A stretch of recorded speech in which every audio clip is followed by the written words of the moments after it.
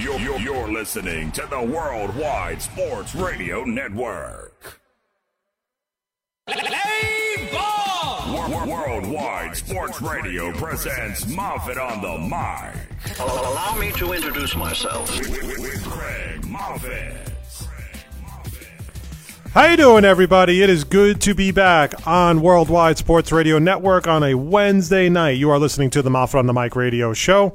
And as always, the number to call is 631-676-2968. That is 631-676-2968. As always, you can follow us on Instagram at Moffitt on the Mic, Twitter at Moffitt on the Mic, and our Facebook page as well. I am Craig Moffitt, and it wouldn't be a Wednesday night without Chris Klim. What's going on, Craig? How are you, man? I'm doing good. Had a good day. Fired up today, man. Pitchers and catchers have reported. I'm ready. We are right back. We are back with baseball, and I couldn't be more fired up for pitchers and catchers. And that's what's funny about baseball is like you get so fired up for like when they start reporting, right? Because you know the season's right around the corner. Yeah. And an opening day comes, and like you're excited to if you go to the game or if you don't go to the game, whatever. And then after that, then you go into that lull. Mm-hmm. Like when you get to like late April to May, you kind of like the first week dies down for opening week and all that stuff, home opener and all that. And then you get into like May, and then you just kind of like, all right, I'll check back with the Mets and Yankees later, until like June or July or something like that. But it's always a fun time. Baseball's always a fun time. The Mets are definitely it'll be an interesting bunch this year. Yankees will definitely be the Yankees. And tonight we're going to have a special guest. We're going to have Newsday beat writer for the Mets, Mr. Tim Healy, is going to join us in about a half an hour right here on the Moffitt on the Mic radio show. So we got a lot of questions for him. So big news, Clem. AEW sold out in 5 minutes. That's huge. That's a monster. Huge. What I heard is that the pre-sale sold out in like 25 minutes, and when the rest of the tickets went on sale, sold out in like 5 minutes. That's huge. That's big. That's a big deal. And Keith had sent me something today that they had talked to Jericho and that they're not on the verge of a TV deal yet, but they are like sifting through some offers for TV deals. And Jericho pretty much said we're going to have a TV deal, but it may not be more until the end of the year, probably like October, like September, October. So I think the idea is just to get through the Double or Nothing pay-per-view and then take the next step forward with AEW. What I heard was in terms of what deal they might get, like with what companies, I've heard TBS, Paramount, formerly known as Spike. I think Paramount will be good for them. Paramount will be good because that's where Impact used to be. And they're going to air on Tuesdays. It's going to be called, I think, Tuesday Night Dynamite or something weird like that. That's a great name, but I don't think Tuesdays should be their spot. I think they should go Thursdays. Okay. I think Thursdays because, look, you got Monday Night Raw, you got Tuesday Night SmackDown, Wednesday nights for the hardcore fans who watch NXT, that's NXT night. Yeah. And then Thursday night they could do Thursday Night Dynamite. That'd be still good. Makes sense. I mean, thing is, by the time Thursday comes, you might be a little tired out from wrestling. That's true. And I think at the same time, I do think they want to challenge WWE. They're going to try to, at least. It makes more sense to go after SmackDown. Yeah, like the lesser brand. Because I don't think SmackDown doesn't have the bigger following as Raw does. Yeah. But it makes more sense to go after SmackDown. And SmackDown, apparently, from what I read, is going to be on Fox Sports 1 when they debut on Fox. They're not going to be on Fox Channel 5. Oh, see, that's a big deal then. Because everyone was thinking, oh, it's Fox, it's Channel 5. Everyone, like, it's one of the major networks. But now, I mean, look, I know it's only, Fox Sports 1, but still. That's a big difference. Yeah. It's a huge difference. All right, Clem, let's kick it off like we always do with a little Four Local.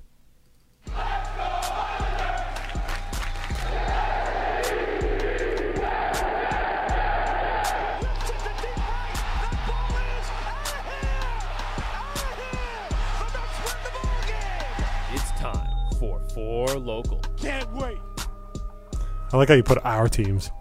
Oh, I absolutely put our team. See, I was trying to incorporate every team. Like, I was trying to put the Knicks in, the Rangers, the Giants, but it ended up being like a 40-second intro, and I was like, oh, I can't even do that. I already think this is long enough at 20 seconds. And yeah. And if I had every other team, you know what the funny thing? I could not find a Nets call. They're not easy to find. You got to get like the Iron Eagle calls from like the Yes Network or something. They were very, very hard to find. And the one I did find was like D'Angelo. I was trying to stay relevant with it. It's sounding good, but like I couldn't even find a Let's Go Nets. I couldn't find Brooklyn. I found some of those, but they sound like crap. So I was like, because it's at the, you know why? Because it's all it is the fans. That's why there's no announcer like kind of in. So definitely, it sounds like it's really far away. Yeah, I couldn't. And the one like D'Angelo Russell call I found was just him hitting anything. It was like D'Angelo Russell 3-pointer, and that was it. Like nothing crazy. I was just like, I'm not even gonna use that. All right, fair enough. It's a work in progress. You'll figure it out either way. So, all right, so let's get into 4 local. These are the 4 local New York topics of the day for the Mouthful on the Mic show on this Wednesday night. Number 1, Jacob deGrom is Jacob deGrom's agents have told the Mets that they will have, they are basically giving them a cutoff of opening day to work out a new extension. After that, they will table it until after the year. Jacob deGrom is a free agent after the 2020 season. We'll get into this a little bit more with Tim Healy when he comes on at 10:30. To be brutally honest about this, I don't think the Mets are under any pressure to give deGrom an extension right this minute. I understand that deGrom won the Cy Young last year. I understand that deGrom had a monster year for the Mets last year, and if he was on a better team last year, he would have had easily 17, 18 wins. But that being said, though, he's under team control for another 2 years. I don't see the rush into getting this done. Mm-hmm. I think they will get it done. I think the fact that the Mets gave him $17 million for this year in arbitration is a huge sign that they'll get it done. You know what I think it is? I think it's Met fans panicking. It's like, of course. You know what it is? It's just like, it's like we finally have someone in our control. This is our guy. He's 30 years old. He's still decently young. He's not like 36 or anything like that. He just won the Cy Young. He's a top 5 pitcher in all of baseball. I think people are just afraid of, like, if we don't extend him now, he's going to walk away at the end of his contract. That's fair, but at the same time, I say to myself, Brody was his agent. Mm-hmm. I don't think Brody's going to want to piss off deGrom. Yeah. So there's the first thing. The second thing is nothing has told me about Brodie Van Wagenen that he's not going to be aggressive in this deal. Yeah, I think he will try to get a deal done. I just think that, again, you got to run it by the owners. What do they feel comfortable offering the guy? If you remember, the last few years, few big contracts for the Mets have crashed and burned. David Wright, Yoenis Cespedes, they've all crashed and burned. Yeah, the big contracts the Mets have given out, and they rarely give out big contracts. And you're right, absolutely have burned. Now, those are just a couple names to name off. That doesn't mean that they can't get him signed. That doesn't mean he's not deserving of that money. He definitely is deserving of that money. But I don't think the Mets are under any really intense pressure to get this deal done. Mm-hmm. But I'm also, at the same time, in deGrom's defense, I'm going to say is, if the Mets want deGrom back, just get the deal done then. Yeah. Okay? It's obvious you both want to get a deal done. Just get the deal done. Stop stalling. Stop wasting time. If you really want to get this done right before opening day, just get it done. You've made all the signings you have made this offseason. I don't think you're going after anybody else. I don't think you're making any more moves. Unless they're more like on the minor league level, minor league contract type thing. But it's obvious you want deGrom here for the long haul. It's obvious that you want deGrom to finish his career as a Met. So do yourself a favor and just get him signed. Yeah, make everyone's life simple. Make all the Met fans stop stressing. Just get him signed. Yeah, exactly. Because, again, the articles today in the papers were, well, the Mets haven't said anything, and, this is very telling. And I'm like, no, it isn't. It's not telling. It doesn't mean anything. Okay? The Mets have been very good treating these pitchers. They've treated these pitchers very well. And like I said, when you throw $17 million out there for Jacob deGrom in arbitration, you're basically sending a message that says you want him long term. You want him for the long haul. I think a deal will get done. It's just a matter of time at this point. Mm-hmm. But then Brody's got to ask himself, what's it worth to you? Do you really want to give him – he's going to be 32 when he's a free agent. How many years is he worth? You are not giving him a 7-year deal, that's for sure. But I could see them giving him a 5-year, 4 to 5 years maybe. I wouldn't hate it. But then I ask myself at the same time, and maybe we'll ask Tim this too at 10:30. Aaron Nola just got a 4-year extension with the Phillies. He was up for the Cy Young too last year. He had no chance of winning it against DeGrom, but they're only paying him $45 million. So if a fellow Cy Young candidate can get a 4-year, $45 million deal, what is DeGrom going to get? The only difference is between Nola and DeGrom. Aaron Nola's 25 years old. Yeah, that's the only difference. But still, a young pitcher like that to get he's only making $10 million a year. It's not for a pitcher who was in the Cy Young race all last year, that seems like a bargain for me for the Phillies. Yeah, Aaron Nola is a fantastic pitcher. 17 wins, 6 losses, 2.37 ERA, 224 strikeouts. Wow, I did not know that. That's amazing. Yeah. But Met fans need to just kind of relax. Stop getting freaked out. Because it's not worth it. I think at the end of the day, he's going to sign. I highly doubt that Brodie Van Wagenen is going to let this go a very long time. I highly doubt that Brodie Van Wagenen is going to damage the relationship with his former client, who now works for him with the Mets. Mm-hmm. I just don't see it. Nothing has told me otherwise with the Mets. I think if the Mets didn't want to sign Jacob deGrom to an extension, they would have already traded him. Mm-hmm. He'd already be gone for prospects. Now, if this was Sandy Alderson, then I could see Sandy Alderson stalling this out for a long time because that's how he always played the game. I think Brodie will definitely want to get a deal done. But it remains to be seen. Opening day is only about a month. Some people think that they shouldn't sign him to an extension right now. Other people are saying lock him up. But we'll see what happens.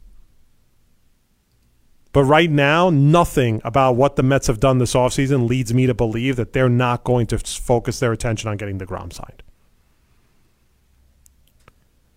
Number 2, sources are reporting that friends of Manny Machado are trying to convince him to sign a short-term deal with the Yankees rather than sign long-term with the Phillies, the White Sox, or the Padres.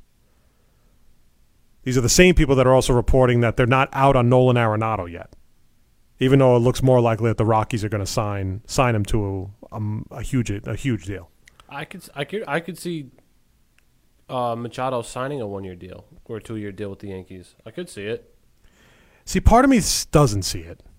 And the reason why I say that is because I think he's so stubborn that he would rather take the money. He's just hoping the Yankees give more than a 1-year deal. Yeah. He's hoping that the Yankees give at least a 3 or 4-year deal or maybe even 5 years. The problem with Manny Machado at this point is you signed too many guys for the infield, so now your infield is insanely crowded, which is not a bad thing to have. It's not a bad problem to have. But basically, you have Luke Voit and Greg Bird fighting it out for first base. You have DJ LeMahieu at second base, plus Gleyber Torres at second base. You have Troy Tulowitzki and Gleyber Torres at shortstop, and you have Andujar at third. Plus, you have Didi coming back from... There's nowhere to put him. Yeah, there's nowhere to put him. As good as Didi is, and how good he's been for the Yankees, there's nowhere to put Didi. You have Tyler Wade sitting on your bench, who's a decent prospect. You have a bunch of guys in this infield. Look, we've said it time and time and time again on this show. The Yankees do not need Manny Machado. Look, every team can need Manny Machado. That's a fact, because Manny Machado is that kind of player. But for the Yankees right now, there's just no room for him. No. Just like there's no room for Bryce Harper either. I mean, there's nowhere to play the guy. And the only way you're going to play him at this point, or the only way you're going to really go after this, is basically a case of, is it just more of a luxury to have him? Yeah. It's not a necessity. It's a luxury. You see, Yankee fans know that they don't need him. Yankee fans know that there's nowhere to put him. And while he does make your team better, there's no sense in signing him for $200 million where there's nowhere to play him. Yeah, but then the Yankee fans come up with all these crazy scenarios. So then you trade Andujar to this guy, and you put Voit over here, and then Judge has to go play in right field with like 2 shoes on his hand. Yeah, it's like, but that's what they do, though. They always try to figure out a scenario, and it's always the most convoluted scenario known to man. Yeah, just to get this guy on your team. It was like when last year when Matt was here and Jeff would call in, Jeff would figure out any which way to get Bryce Harper on the Red Sox.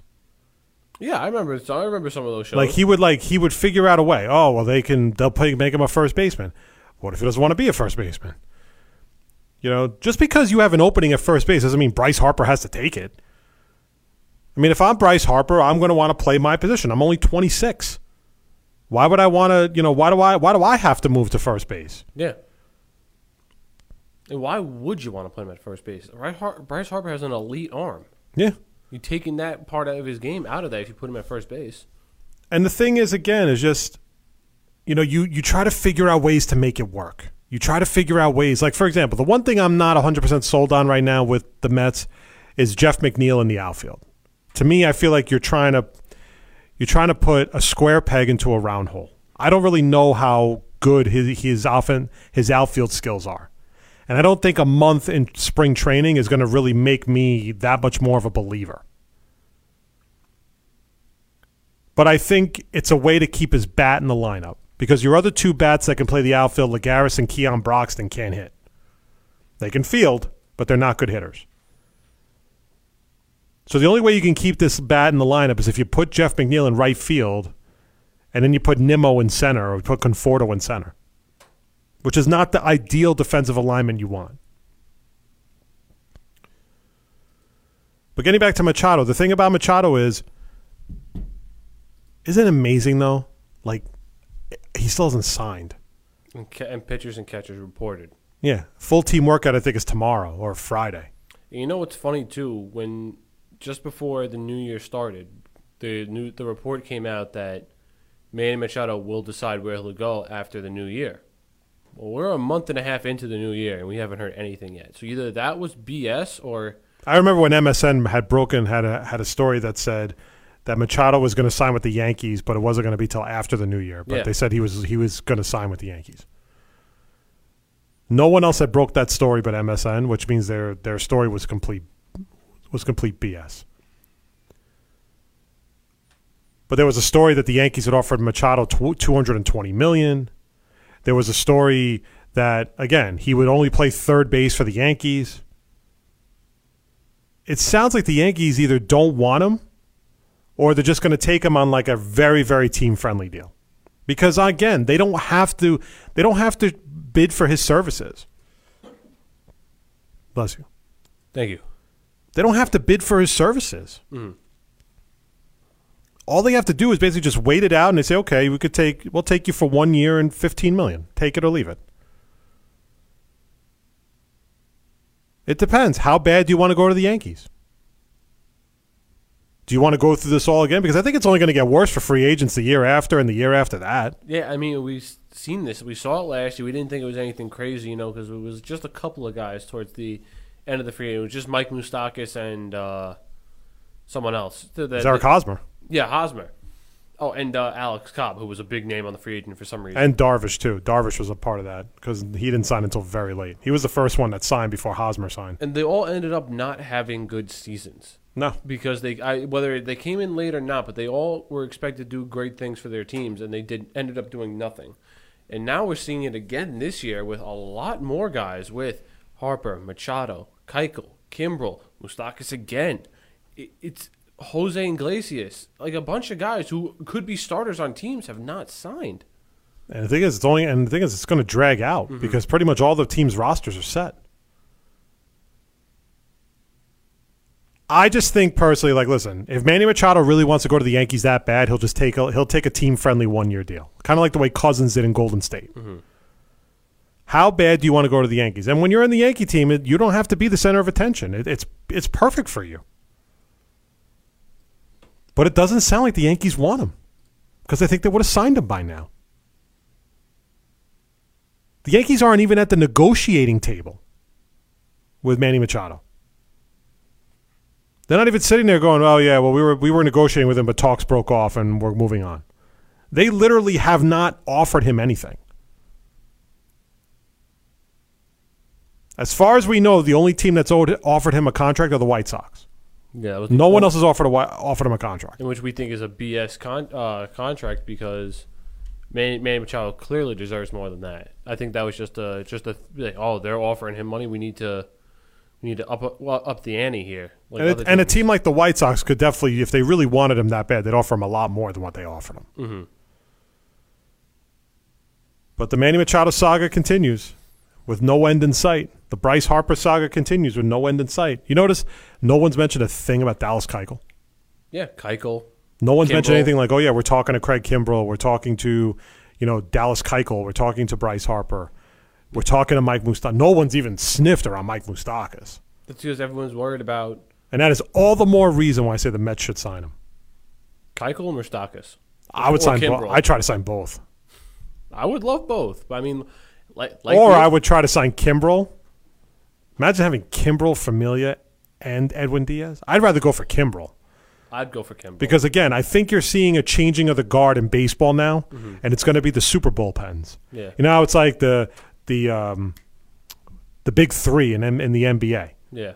It's going to be like the super bullpen now with a lot of other teams. A lot of teams are going in that direction. I love it. I would not be opposed. Look, you already have. But you're getting into a situation now where closers, relievers can make more money than starters. Yeah. And that was something you never thought was possible. And I'm not talking about closers either, Clem. Mm-hmm. Not just closers. Guys that have closer experience.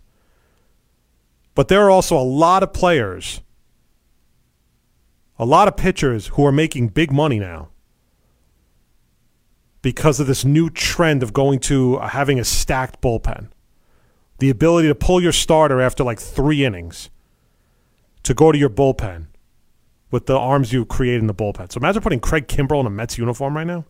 I already think this, that was a big problem for the Mets last year was their bullpen, and now you significantly upgraded it with signing back Familia, putting him in the setup role, making Edwin Diaz your closer. You signed Justin Wilson. I think we forget that. He's a big lefty to have in the bullpen. And Robert Gsellman and Seth Lugo are both coming back who had decent years last year in the bullpen. Yeah. So if you go out and sign a guy like Craig Kimbrell or even Tony Sipp, and Tony Sipp got signed. Craig Kimbrell, I don't know why I can't say his name. If you add him, I think the Mets easily have a top 10 bullpen in the league. Mm-hmm. All right, number 3, Antonio Brown has officially requested a trade out of Pittsburgh. And, of course, one of the teams that's already been not rumored, not that they're interested or not. We don't really know who they're interested in.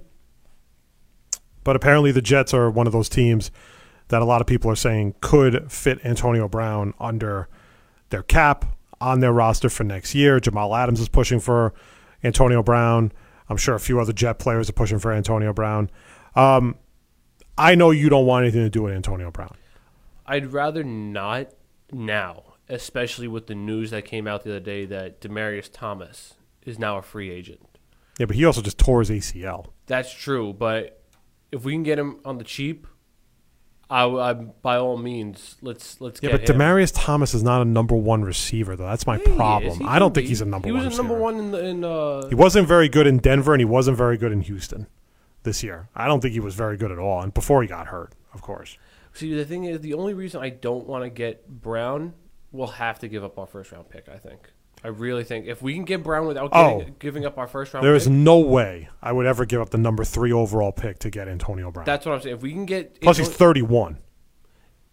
If we can get Brown without giving up the first-round pick, by all means, come bring him here. See, but what kills the Jets right now, and this is why I don't want to deal for Antonio Brown, is because you are going to have to give up draft capital, and I'm not prepared to give that up. Number 1, you don't have a second-round pick. Okay, second-round pick would be at least a starting point to trade for Antonio Brown. Yeah. The second thing is that they're going to want the number 3 overall pick, and you're not going to give that up. There's no way. Now, if I found a way to get a second-round pick to go with maybe a first-rounder next year, I could do that trade because I do think the Jets will be a better team next year under Adam Gase. Here, how about this scenario? Would you trade Leonard Williams and next year's second-round pick for Antonio Brown? That's a good question. If that was the case, yes, I think I would do that. I would do that trade. I would do that too, just because your offense becomes significantly better, Leonard Williams has downgraded his performance. You can sign back Henry Anderson, and you can draft one of the defensive ends and replace Leonard Williams in this draft. But I also think the Jets are holding some interesting cards because now that Kyler Murray has pushed towards football, I think a lot of teams are going to be jonesing for his services. Mm-hmm. So they might trade Bob. And the thing is, the fact that I cannot fathom a draft where Kyler Murray is the number 3 overall pick. But that being said, if the Jets can get a king's ransom for that pick, then you take that trade. I think teams who need a quarterback, like the Dolphins possibly. There's a ton of teams that need it. It's just a question of, do you want to risk a high draft pick, a high first-round pick for the guy? I don't know. In my mock draft that you can go view on our website at www.worldwidesportsradio.com. Shameless plug. I have the Dolphins picking Kyler Murray at the 13th overall pick, and it's a panic pick. I feel like, you have just like Tannehill was. Tannehill was a total panic pick for the Dolphins. But Tannehill wasn't that bad, though. He wasn't awful. But he was only drafted there because the Dolphins desperately needed a quarterback. And they desperately need a quarterback now, and they have the new coach, Brian Flores. And I think, he's trying to make a big move by being the new coach and be like, hey, we need to get this guy as our quarterback. And I think you go out and panic pick Kyler Murray, and he's be the pick for the Dolphins. And that's at just at 13. I had that. Who knows if they could trade what they want to do if they want to trade up with the Jets. Any other year, I wouldn't have a problem taking Antonio Brown in a trade. This year, I can't. Yeah. Because number one, I am not giving up my number 3 overall pick. Number 2, I have no second rounder to give the Steelers for this year. Mm-hmm. So I'm pretty much screwed. Even if I give them both 3s, they're not going to take that. I don't think they're going to take that for Antonio Brown. Would you give up, how about this deal? Marcus May and both 3s for Antonio Brown. I'm going to say no. I'd say yes. Just because. My only reason being is that, again, if I don't have a second rounder, then that means I don't pick again until the 4th round. And while I do have Antonio Brown, giving up Marcus May,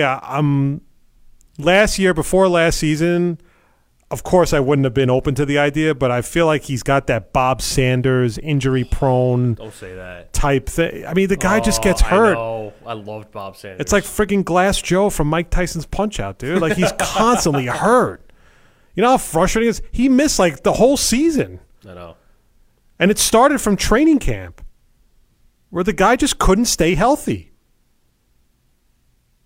And the thing is, it's the last thing you need right now. You don't need another guy that just cannot stay on the field. It's another second-round bust.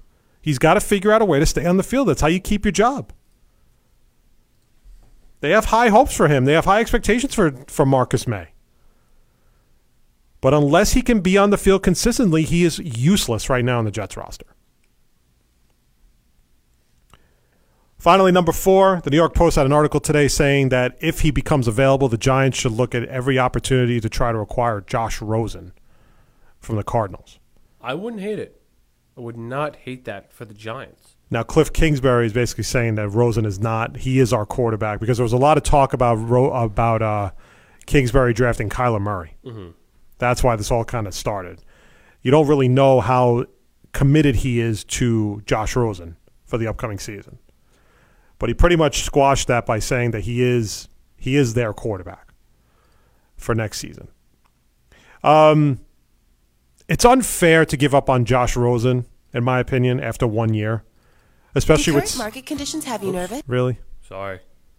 Really? Click something by accident. Finger slips. Whose show is this?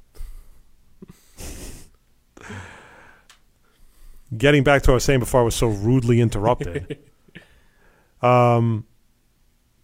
It's unfair to really kind of pigeonhole Josh. It's like the same thing they did to Jared Goff. Yeah. Jared Goff had 1 year where he was terrible with the Rams, and you could base that a lot on Jeff Fisher. The same can be said for Arizona with Steve Wilks. Steve Wilks did not do a very good job coaching that team, and that's why he's fired. And that's why they already have a new coach.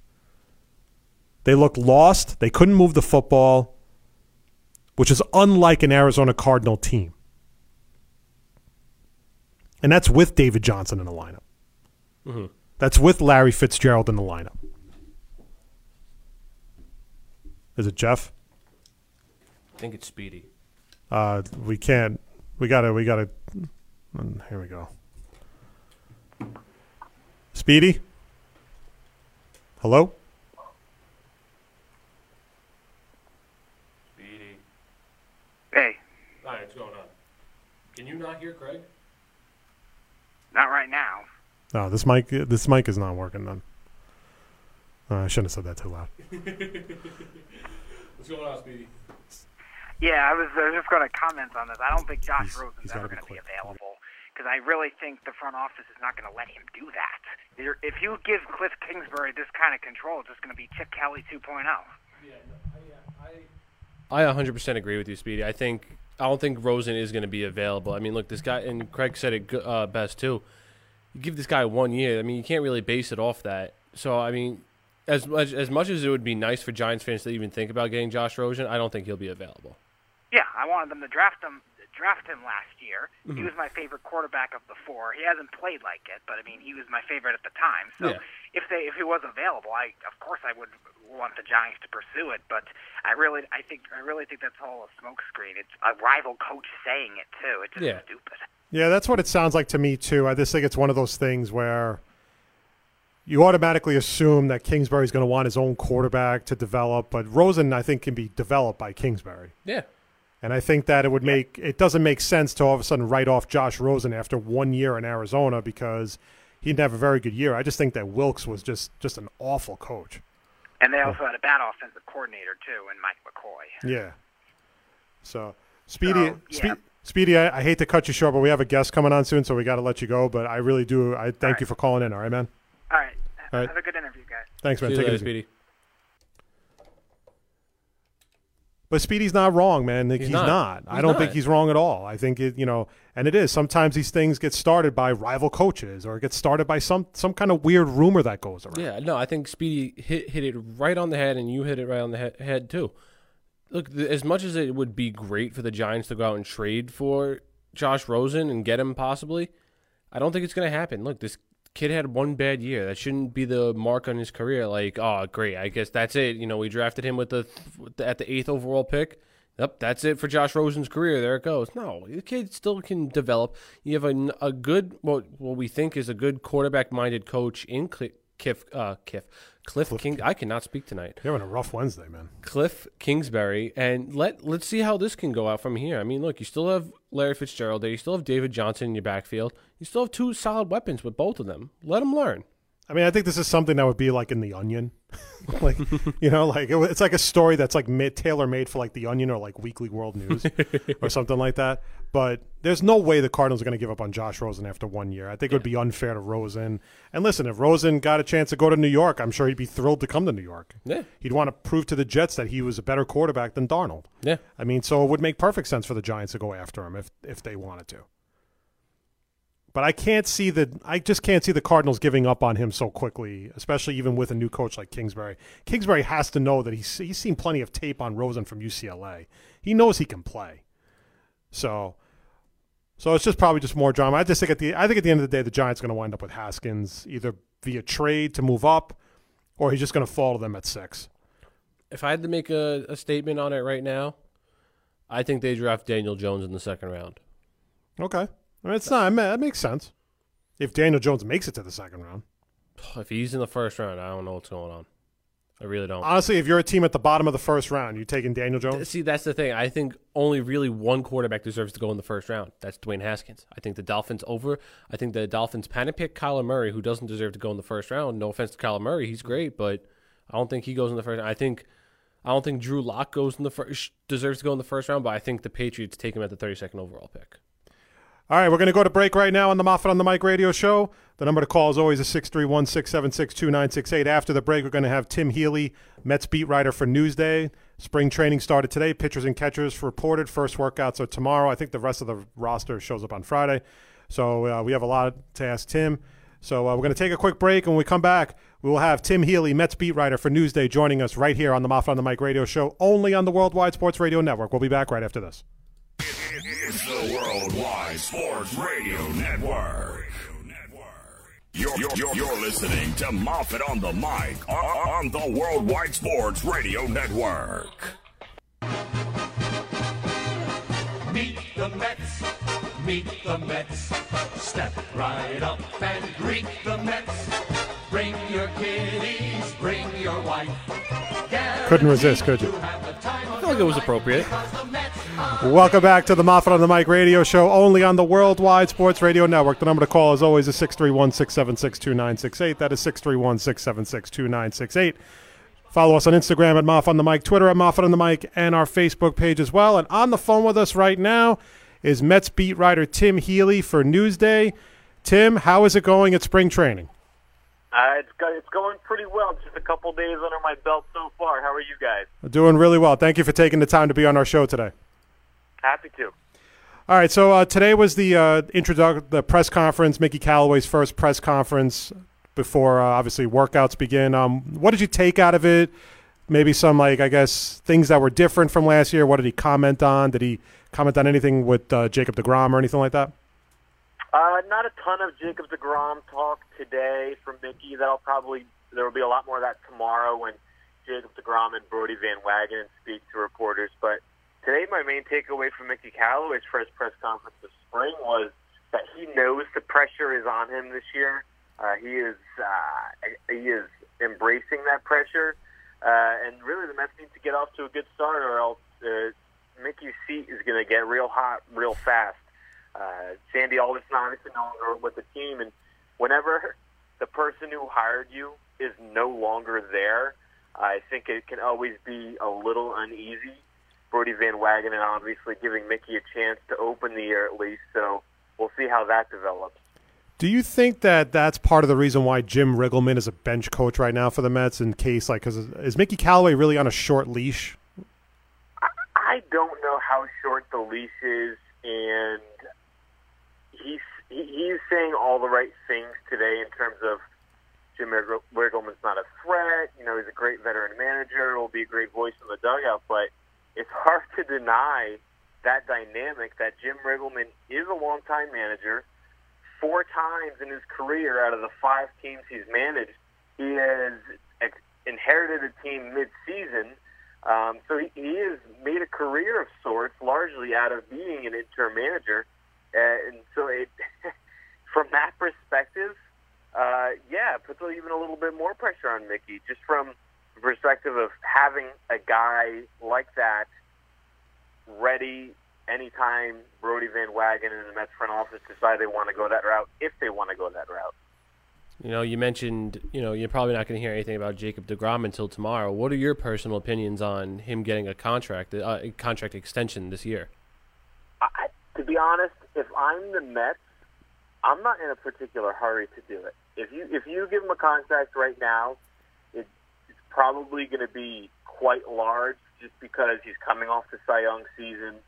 I guess from the Mets' perspective, reasons to not sign him to a big deal right now is, first of all, he's still 2 years away from free agency. That's a long time.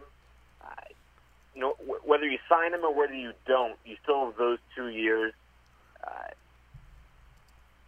So I just don't see what the hurry is. He's a little older, I think 31 this year, because he got the late start in his career, as a 26-year-old rookie. He's already had 1 Tommy John surgery. So there are a lot of factors that, to me, I know Brodie Van Wagenen's been talking about all winter. Obviously, deGrom is Brodie's former client. But the fact of the matter is, it's been a lot of talk because of the, former agent, former client relationship. But, to me, there's no rush. They put a deadline on it by opening day for talks this spring, and that makes sense to me because you don't want it to be a cloud hanging over the season. But if you can't come to a mutually beneficial deal this spring, fine. Wait till next winter if you want, Tim, what were your thoughts overall on Brodie Van Wagenen's first offseason as GM, just with the signings of Jed Lowry and the trade for Robinson Cano and Edwin Diaz, and then bringing back Jeurys Familia? Something maybe he should have done maybe a little differently, maybe went after someone else, maybe not. I'm not saying necessarily Machado and Harper, but, one guy that Chris and I have been kind of pushing to sign at the last minute would have been Dallas Keuchel. Do you think that Yeah. Go ahead. I was just saying, do you think that that's a good Would he be like was he a guy the Mets should consider signing this late in the season, late in the offseason, and then at that point, just your overall thoughts on Brodie Van Wagenen's first offseason as GM? First, on the Keuchel thing, absolutely. I tweeted it last month, and I tweeted about it again today. Dallas Keuchel at a reasonable price would be an excellent addition to this rotation. If you could plug him into the middle, bump Matz down to your number 5 starter, that's a real bump. Jason Vargas out of the rotation, that's a very, very good rotation. I'd be hard-pressed to think of any other rotation in baseball that would be better than that one. But granted, Keuchel is going to cost money, probably $20 million plus a year for 3 or so years. If you look at Jake Arrieta's deal with the Phillies as as a sort of setting some parameters there. But as far as Brodie's offseason overall, I think he did a reasonably good job improving the roster with the budget that he had. That said, if you're a Mets fan, I think you're always going to be disappointed in ownership and the lack of willingness to spend for the true high-end free agents. You mentioned Harper and Machado. Those were guys who, at the beginning of the offseason, especially for the Mets, would have easily fit into their roster with minimal other maneuvering. You know what I mean? It's not like a couple weeks ago they were saying, you got to get at bats for Jeff McNeil in the outfield, or the infield's very crowded now. But to me, those are just excuses. They're not even good excuses. Even though I like players like Jeff McNeil, Jed Lowry, etc. But when it comes down to it, ownership sets the budget. Brodie does what he can within those parameters. I think you can argue about whether the Cano-Diaz trade was good. I thought that was kind of middling, to be honest, because they did give up a lot in terms of prospects. But overall, I think he did a reasonably good job. I don't buy his bravado that they're the team to beat in the division. Frankly, that's not the case at all. It's going to be a very difficult division. Yeah, it's a bit. It's already a bit much that in your first couple of months you're already putting a target on the team's back. Right. I mean, that's a bit extreme. That'll be fun. Yeah. Now, with the move of Jeff McNeil playing more of outfield this year, do you see him playing a lot, like more games this year, whether it's in the outfield or in the infield? Do you see him getting more playing time this year? Yeah, absolutely. I think he's going to get plenty of playing time. I think all of that, or a large majority of that playing time will come in the outfield, barring roster changes such as injury. If, let's say, for example, Todd Frazier gets hurt, then obviously that would open up some big-time at-bats in the infield. But as things stand now, yes, Jeff McNeil stands to get a lot of at-bats in the outfield. Brodie mentioned the other day that against right-handed pitchers, which of course is the majority of the days you face a right-handed starter, that they like an outfield of McNeil, Conforto, Nimmo. Obviously that could lead to quite a bit of offense. Defensively, it's a little more suspect. We'll see how McNeil handles the defensive aspect of the outfield. But the Mets like his bat, and with reason. He had a great 2018. So that's one of the things I'm most curious to see develop in spring training, how McNeil actually takes to that transition defensively. Well, that's another thing I was thinking. Do you think, in your opinion, he can be an everyday outfielder for the Mets? Because I know they've tried this in the past with guys like Daniel Murphy, and I remember when Todd Hundley played outfield briefly. Do you think he can be an everyday outfielder for the Mets? Everyday outfielder might be a bit much, but I think he can be perfectly adequate. You mentioned Murphy, Hundley, Duda had a little time out there. Mm-hmm. McNeil's different than those guys. McNeil's way more athletic. He played it in college. He's dabbled in the minors. Even within the infield, he has moved around quite a bit. So this is a guy who's played a lot of positions as it is. So relearning the outfield, I don't want to.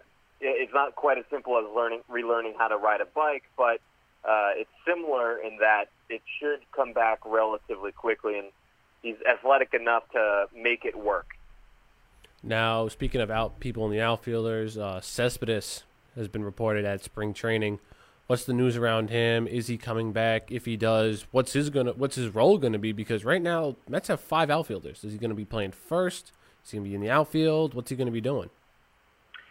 As far as when he comes back, nobody knows.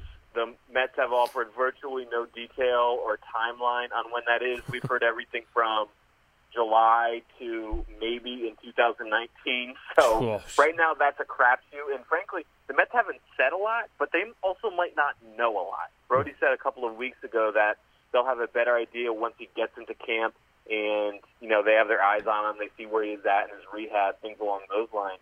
Today was his first day. I don't think he worked out, but over the course of spring training, my hope is there will be a little more definition to expectations for Cespedes. And as far as when he eventually comes back in his role, if he's the Yoenis Cespedes that the Mets signed,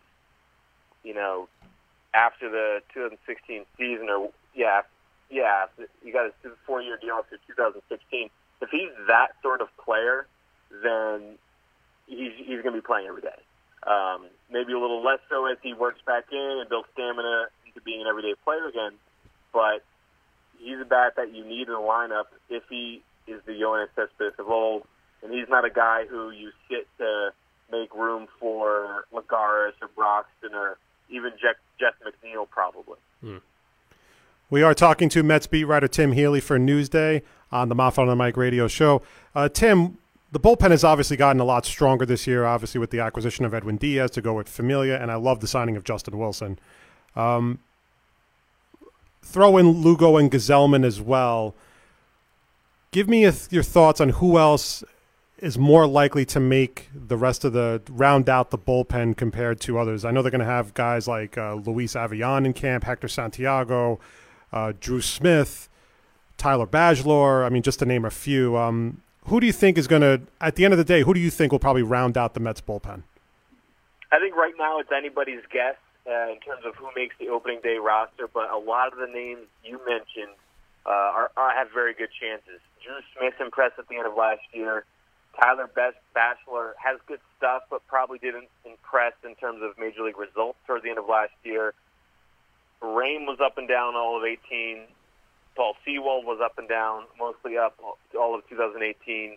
Eric Hanold. So there is a large group of guys there. I wouldn't bank on Hector Santiago making it out of spring training. Same for Luis Avilan. Those are good guys to have on minor league contracts if you can keep them in AAA for if and when somebody does go down. And whether it's Drew Smith or Daniel Zamora, to name another guy who I don't want to leave out, or Bachelor or Rame or Sewald, whoever ends up with those 2 or 3 spots on opening day, they're going to be riding the New York Syracuse shuttle pretty much all year. And because the Mets, like a lot of other teams, like flexibility in those spots for the occasions, and it happens often, obviously. Yeah. The occasions when you need a fresh arm on short notice. But I guess that's the beauty of having the team in Syracuse now rather than in Vegas, because Vegas was always, I remember they were calling up, I forgot, was it P.J. Conlon, whatever that guy's name was? Or there was a guy they called up on a Sunday from, like, Binghamton, and the guy just got rocked because they didn't have anybody in time from Vegas to get them over from Vegas. Yeah, a lot of that stuff over the last few years has been self-inflicted, too, in terms of the Mets not making decisions early enough when they know a guy is injured and not having somebody on standby. So hopefully they'll get more proactive in that sense, in addition to the simplified logistics probably of having it in Syracuse instead of Las Vegas. Yeah. Zach Wheeler had probably the best second half of baseball any baseball player had last season. Can he repeat that even like a fifth of that performance in 2019, just so we can get because that was crazy. I mean, no one did pitch better than Wheeler. Not even DeGrom did. So can he do that again? Well, I'm glad you put that qualifier in there because I don't think anybody expects Zach Wheeler to quite have a sub-2 ERA for the whole year. But you're right. It was a crazy hot stretch. Not only in terms of the run prevention, but he was going 7-8 innings almost every time out, and really that shows as much growth as anything else in terms of Zach Wheeler because years ago, before he missed 2.5 seasons out of 3. His thing was, okay, sure, he has good stuff, he's pretty good, but he doesn't pitch deep. Yeah. Last summer, he was pitching deep, and so that's as important as anything. Again, you can't bank on him being as good as he was in the second half last year, but if he has, say, a low 3s ERA, that's an awfully good I'll 2 take or 3 that. starter. Oh, absolutely. Sign me up for that. I'll take that any day of the week. Absolutely, especially if Noah Syndergaard can be in the same range and I'm healthy. I'm just praying that Jason Vargas keeps his ERA like below 5. Tim, one of the Mets infield is going to be looks like it's going to be very crowded this year just because of the depth they added. Obviously with Todd Frazier and Jed Lowry, Ahmed Rosario, Robinson Cano, and now with Peter Alonso. Is the plan basically for Peter Alonso to sit in AAA for a couple of weeks, kind of like the Chris Bryant rule, and then maybe bring him up? And then what does that do with the rest of the infield players, like guys like Frazier? Are they just going to wind up platooning with Lowry for third base? The Peter Alonso question is a good one. The Mets won't say and really can't say that they're going to do that. Right now, their official stance is that it's Peter Alonso is going to get every chance to win the first base job. So, frankly, I'm hoping he shows up, mashes, and holds his own defensively, because that would put the Mets in a really good spot. You mentioned the Chris Bryant situation a couple of years ago when the Cubs held him down for a couple weeks in April just to, manipulate that service time and gain an extra year of team control. The Cubs' excuse for Bryant was he needed to work defensively, and Peter Alonso's reputation being what it is, that he's a big bat first baseman, not very good with the glove. That sort of gives the Mets cover if they do want to go the service time route, which frankly wouldn't be surprising because it's the prudent business move, even if it doesn't put the best team on the field. While I expect Alonso to be the first baseman for the majority of the year, I'm not sure it'll happen immediately for that reason. So in the interim, yes, Todd Frazier is an option at first. J.D. Davis really gets talked up by Brody. Dom Smith, a lot of people forget about, but I think he's going to have a bounce-back year to whatever level he ends up playing at.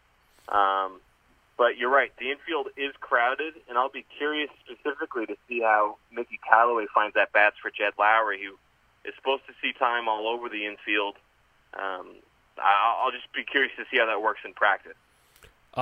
Speaking of, we have a crowded infield, you have a crowded outfield too. Do you see Brodie Van Wagenen possibly making a trade somewhere down the road for something? I mean, look, because the Jed Lowry signing came out of nowhere. Can he come out of nowhere by making a trade for someone? I think he can always make a trade. I think if you give Brodie Van Wagenen too much downtime, he's just going to end up making a trade. But that said, I don't see one imminently or even one where it's like, all right, what are you going to do with this player? May as well see if you can trade him. All the players they have right now, they either just added or need. You know what I mean? It's not like, if anything, they're short in the outfield. I was waiting for them to keep getting an actual starting center fielder. Instead, they got Keon Broxton, who's basically Juan Lagares, and turned Jeff McNeil into an outfielder. So it sort of looks crowded when really it's not. You're banking on some guys to have good years when that's not really a given. I have to ask this about Dom Smith because I want to see him succeed. I really do. Sure. Like I just feel like he's gotten a bit of a raw deal. I feel like that August call up when he wasn't very good. I feel like it kind of sealed his fate in a way with the Mets. Like they kind of pretty much have inadvertently written him off. Is he going to get a shot in the outfield maybe more? Because I know he was really trying to learn to play left field, especially when he tried to go to winter ball this year. And then he got a falling out with the winter ball team because they wanted him to play first base, but he really wanted to learn the outfield just so he can add like some more versatility to his resume. Does he even have a shot to maybe make them, even if it's just as a bench player, or is he pretty much destined for AAA and he'll just be the call up that, like you said, the Syracuse New York shuttle? He is an outside shot at making the team as a bench player, especially if Peter Alonso opens the year in AAA. That said, I think Dom Smith would be best served, and I think the Mets would be best served playing Dom Smith consistently at whatever level, whether it's the majors as the first baseman for a couple of weeks or in Syracuse as the first baseman regularly. What's key for him is to perform and reestablish some trade value or essentially revive his career. I think if you forget, he's still, only 23 years old? Yeah, he's still really young. Right. This time a year ago, I think he hadn't even overslept and missed a meeting yet. He was still the first baseman of the future for the franchise. You know what I mean? People weren't really talking about Peter Alonso yet. Yeah. So time flies in baseball. Things can change fast, and it wouldn't surprise me if they change not quite that fast, but they change again going the other way from Dom Smith, and he performs somewhere. Like, it just seems to me like he's ever since, that really kind of August where he just did not play well.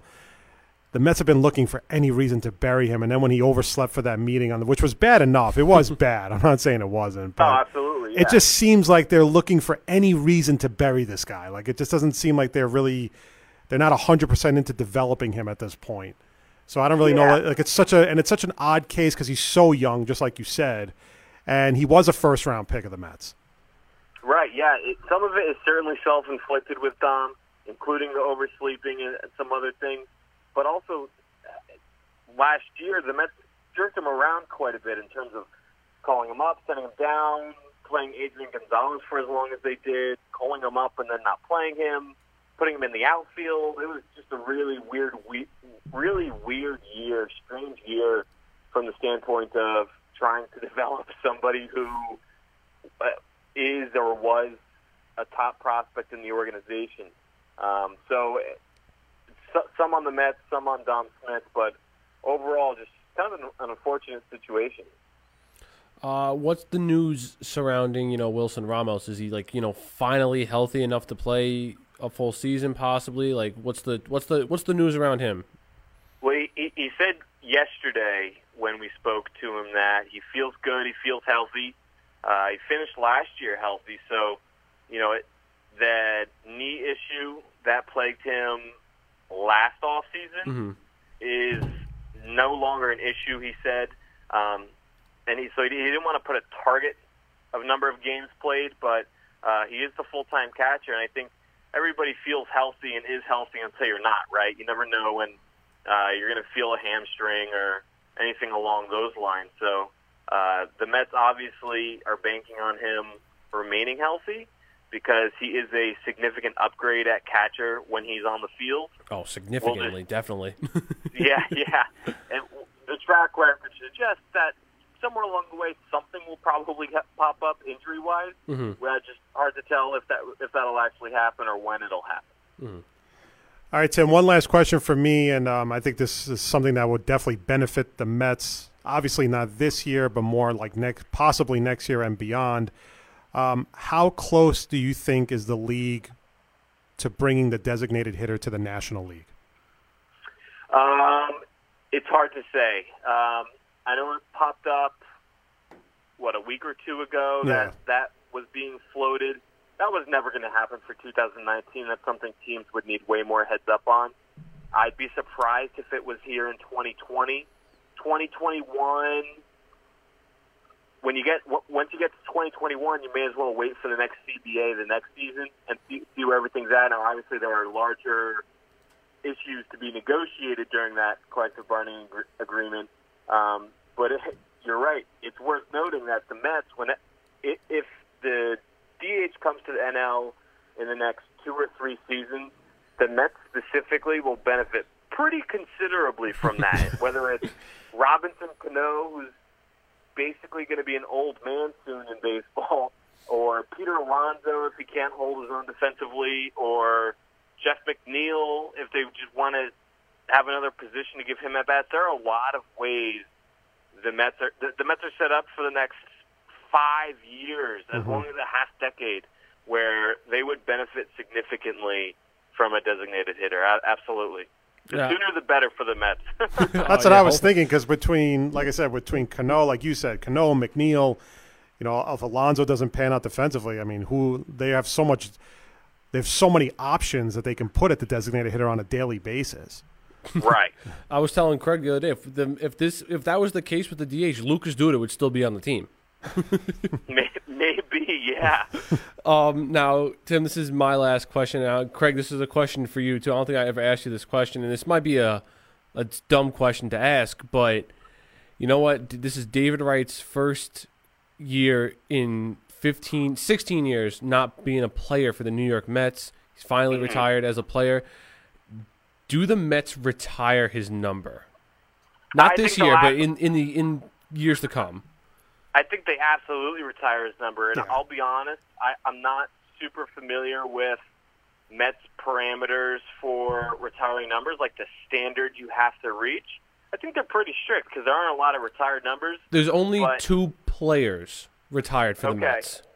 Okay, I'll put it this way: if David Wright, as much as he did and as beloved as he was and is, can't get his number retired, then what's the point? See, and that's the only reason they definitely have an axe to grind against David Wright. We don't know what it is. And the only reason I asked that question, because I've asked Met fans before, and they were just like, I don't know, just because Keith Hernandez's number isn't retired. You know, and he was a big part of that Mets team too, but they didn't retire his number. So, we don't know about the David Wright, and it took so long for Piazza to get his number retired. Right. See, Keith Hernandez was from an era before me, so I can't speak to in the moment how beloved he was. Mm-hmm. But I think there are differences there. I'm not sure how their career numbers compare, but David Wright at least has going for him that he was a career Met, whereas Keith Hernandez did not spend his entire career with the Mets. That's true. So that is one advantage in Wright's column. But who the heck knows? How about this? Fans love when popular players get their numbers retired, and it's a huge night for ticket sales. So they should do Keith, they should do Wright, they should do a couple other guys. It's basically free money. Tim, we really appreciate you taking the time to join us on the show. Thank you for all the knowledge from Mets training, from Mets spring training, and we look forward to having you on again, maybe during the season. And enjoy it out there. How's the weather? Pretty much. I heard it was raining today. Raining today, but a little cooler, and that's always welcomed. It's too hot in Florida for me, but I guess that's better than the brutal winter. That's true, yeah. The temperature dropped once again today to like in the 20s. Oh, yeah. It dropped here to the 60s, so really toughed it out. That stings, Tim. That really does. Tim, thanks again for everything. We really appreciate you being on the show, man. All right, enjoy the rest of spring training, and we'll definitely talk to you again soon, okay? All right, thank you, guys. Thank you. That was Tim Healy, Mets beat writer for Newsday. Check out all of his stuff on a daily basis as he reports from Mets spring training. And there you go, man. I'm ready for spring training now. I'm already ready. Look, I think what the NFL tried to tease us a little bit. Football tried to tease us a little bit, say, "Oh, we got the AAF back for a week." No, I'm not. Look, You watch the AAF when you have nothing to do. Exactly. Like, you know what it is? Like if you're just sitting on like a Saturday night. Like let's say you're with Mrs. Clem, right? And she just falls asleep. And it happens. I mean, AAF time. Then you're just like, okay, I'm just going to watch AAF. I mean, what am I going to do? No, my girlfriend fell asleep. There's nothing. I mean, if she's tired, she's tired. After talking to Tim, I am all hyped up for Mets. And that's what I love about interviews like this, though, is that just when you get that knowledge like from Tim, it's just like it's awesome because it gets you more excited for the season. I'm so ready for the season. I can't wait. So it's like, I mean, I would love to go to, like, I've never been to Port St. Lucie, but I would love to go there just to watch a spring training game. I think it would be a lot of fun. You ever see Fever Pitch? Yes. You know the scene when they're watching and she sees Jimmy Fallon on TV? Oh, going crazy? That would be me at spring training. I mean, he's like, it's the Red Sox and breathing. Yeah, it's the Red Sox, sex, then breathing. It's like that movie's actually, but she's like, oh, well, doctor, induced labor because the Oakland A's are coming to town and my husband has to go. And right? I mean, there's a lot of good parts in that movie. But again, that's what gets you excited for spring training is just hearing about the players, hearing about what the options are and, the options for the bullpen. And this is one season where I could say that I'm, last year towards the end of the year, being a Mets fan for as long as you have and I have, you just get very defeated quickly because the Mets always they feel like they let you down in a way. Yeah, and we had a glimmer of hope last year, winning 12 games in a row. We were like, oh my gosh, we can possibly do this. Yeah, but then again, what happened was and I just think like Callaway kind of, you could tell like Callaway was a rookie manager at some spots, especially when the losing streak. It was like he didn't know how to get them out of it. Yeah. And that was a telling sign for me as him as a manager, to the point where I was saying if the Mets finish below the Marlins, you have to fire Mickey Callaway. Mm-hmm. That's what I had said all last season. Mets finished strong. Callaway got better, but then you just saw some of the additions, bringing on Jim Riggleman as an experienced bench coach, signing guys like Jed Lowry. See, the Mets did it a little differently. A lot of teams signed younger players. The Mets went after more seasoned veterans. And they've done Cano, 36 years old. Lowry, I think, is 34. Mm-hmm. You know, plus throw in like Todd Frazier, who's in his 30s as well. Jason Vargas is still here too. Yeah. And you know what? The Mets tried to do this in years past, but they got players who were done at this time. They were done. But at least now, Jed Lowry made his first All-Star appearance last year. Cano can still rip the cover off the ball. Todd Frazier's a great voice to have in that locker room. These are solid names to have. And they're not young guys; they're older guys. Yeah. So, very excited for Mets spring training, and we thank Tim Healy very much for being on our show. Again, read his stuff every day. He'll be reporting from spring training as for Newsday. So definitely check it out. We're going to take a very quick break, and we'll come back. We'll get into some of the non-New York stuff in the second hour of the Moffat on the Mic radio show, only on the Worldwide Sports Radio Network. The number to call, as always, is 631-676-2968. That is 631-676-2968. As always, you can follow our show on Instagram at Moff on the Mic, Twitter at Moffat on the Mic, and our Facebook page as well. We're going to take a very quick break, and we'll be back. We got stories about Magic Johnson, Bryce Harper, Justin Verlander, the Joe Flacco trade, and Kirk Cousins. So we'll be right back, right here on the Moffat on the Mic radio show, only on the Worldwide Sports Radio Network. Back after this. You're listening to the Worldwide Sports Radio Network. You're listening to Moffat on the Mic on the Worldwide Sports Radio Network.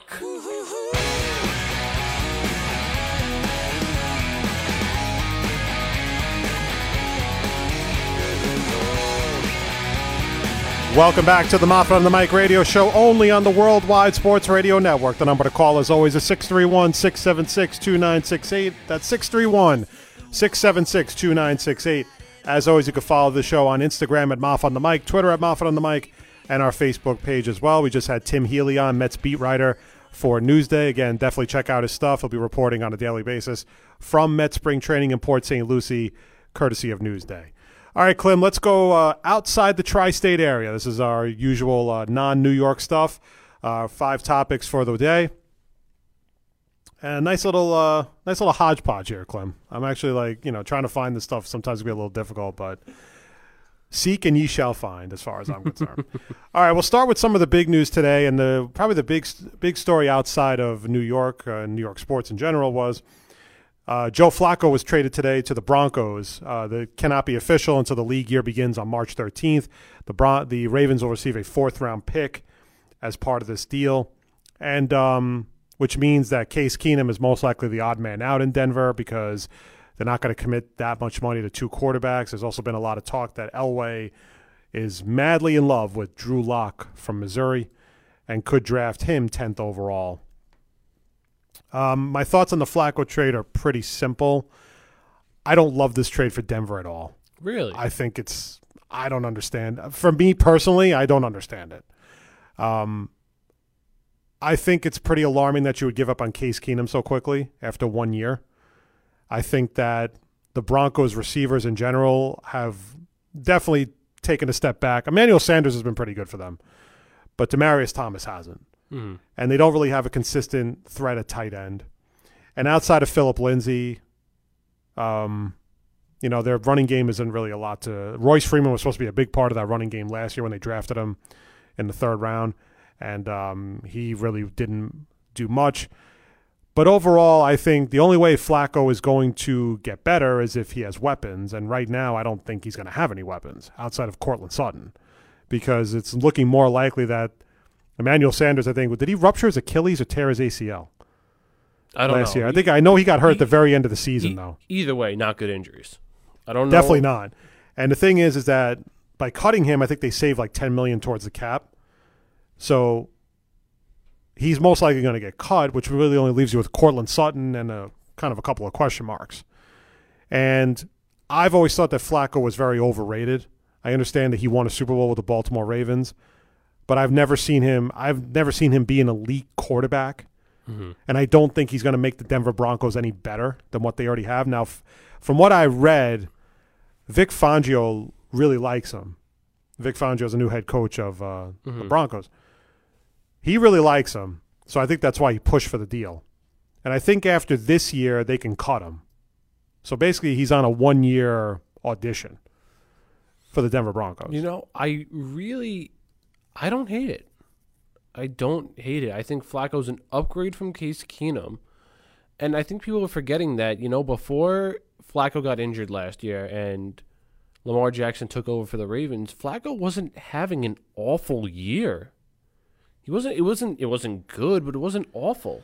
Listen, in Flacco's defense, the Ravens haven't exactly put a plethora of talent around him either. I mean, if you look past a few years when he had Mike Wallace, Jeremy Maclin, Brashad Perryman. They were all past their primes, and Brashad Perryman Michael stinks. Crabtree wasn't really that great for them last year. I mean, these are just to name a few. I mean, we can even go as far back as Torrey Smith and, you know, whoever else is on. I mean, Steve Smith to, you know, Todd Heap. And, you know, just goes on and on. Just for me, though, I just don't think this makes the Broncos any better. And I think you took on a lot of salary for no reason. I don't think you're going to be as good as the Kansas City Chiefs next year. You're not going to be as good as San Diego Chargers next year. You're basically, right now, our third-place team. Look, and you may not have a lot of flexibility to do anything cap-wise because you're hemorrhaging a lot of money. Now, if you trade Case Keenum, I think that's one thing. And I think if they do trade Case Keenum, there's still $3 million of his contract that sits under the cap. It's like a trade kicker. So it's like dead money. So to me, I just don't think the trade makes any sense from that level. For the Ravens, they were glad to part with Joe Flacco for basically a 4th-round pick because they know Lamar Jackson is their future. Now, here's the thing about Lamar Jackson that worries me. And that is I think Lamar Jackson he's a bit of a one-trick pony. Yes. Okay, right now all we know that he can do is run. We don't know if he can do anything else. Can he pass on a consistent basis? I don't know. We can't sit here after 1 year and, you know, declare these guys the franchise quarterback. We just can't. I can't sit here as a Jet fan and say Sam Darnold is a franchise quarterback right now. After 1 year, I can't. Not yet. I need to see more. Yeah, it's not even though he played a full year. He played 7 games. And next year, here's the thing about, you know, again, this is what the same thing I always say about coaches and rookie quarterbacks. In your first year, you are playing with house money. Very rarely does a first-year head coach get fired. The last time it happened before Steve Wilkes, I think, was when Chudzinski got fired from the Browns. The fact is that no team, I won't say no team, very rarely does a team fire a head coach first year, unless either the coach is completely oblivious and has no idea what they're doing, or the coach has a falling out with the upper management. Those are the only two ways. You cannot expect a first-year head coach to put his plan into place in 1 year. Now, if the team looks totally inept, that's a different story. That was the problem with the Cardinals. Wilkes, that team looked incredibly inept on a weekly basis. And that team shouldn't have been that bad because they had a lot of talent. Fitzgerald, David Johnson, Chandler Jones, Patrick Peterson, Marcus Golden, just to name a few. Their offensive line stunk, and they had injuries. Iupati turned out to be one of the worst signings I think they ever had because he's always hurt. Justin Pugh was hurt too. Yeah. They gave Justin Pugh a lot of money. To me, though, I can't sit here and say that the Denver Broncos got much better simply because they got Joe Flacco. We kind of equate it to name. We hear a name, and we're like, oh, my God, you know, that's crazy. They got Joe Flacco? And then when you think about it, you start to say to yourself, man, it's really not that great of a deal. You get excited for the name. And then after that, you start to say to yourself, maybe not. I don't know if Joe Flacco is going to be very good for the Broncos. He might. But the thing is, if you don't have Demaryius Thomas and you cut Emmanuel Sanders, who do you got?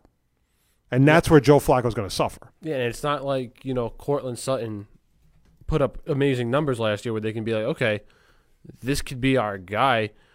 I'm looking up Cortland Sutton's stats right now. I mean, he had 700 yards and 4 touchdowns. That's not awful, but it's not enough to say we're all in on Cortland Sutton. They still need talent around there. Philip Lindsay had a great season. I thought he had a strong season. He was very good. I thought he should have come in second behind Saquon Barkley for Rookie of the Year. And you have Royce Freeman too. Royce Freeman played good until he got injured. Yeah. So you have a good duo running back, and you still a lot to prove from Cortland Sutton. You have nothing else on that offense. Look, at the end of the day, if you become more of a run-oriented team, then it maybe it helps Flacco a little bit. But this has become more of a pass-happy league. Mm-hmm. And right now, Denver doesn't have the weapons to go with the quarterback.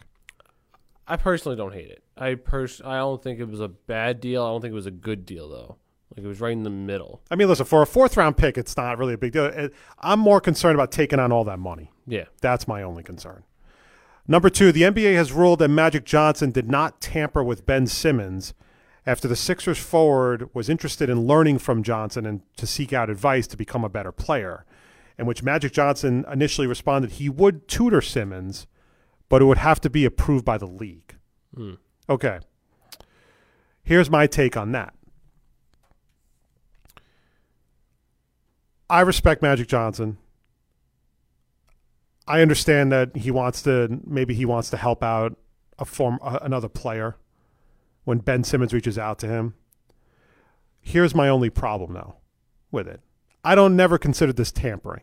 To me, it wasn't. Tampering, I think, is more if Magic Johnson's trying to convince him to come to the Lakers. That's tampering. Magic Johnson needs to focus on the Lakers. He does not need to focus on tutoring Ben Simmons. Why would you tutor Ben Simmons anyway? What if Ben Simmons wins a championship against you? Against your Lakers team? Now you look like a fool. Then you look like an idiot, right? I respect Magic Johnson a lot. I've always been a big fan of his. But that being said, though, Ben Simmons is also kind of an idiot, too, because he's reaching out to somebody he really shouldn't be. He should not be reaching out to Magic Johnson about advice. If you want to reach out to somebody for advice, why don't you talk to Julius Erving or talk to Allen Iverson? Talk to some Philly, Sixers legends. Yeah. Charles Barkley. Yeah, Mike Jaminski. Yeah, there's no need to talk to Magic Johnson. I mean, look, I get Manute Bol. Yeah. Oh, I think he's dead.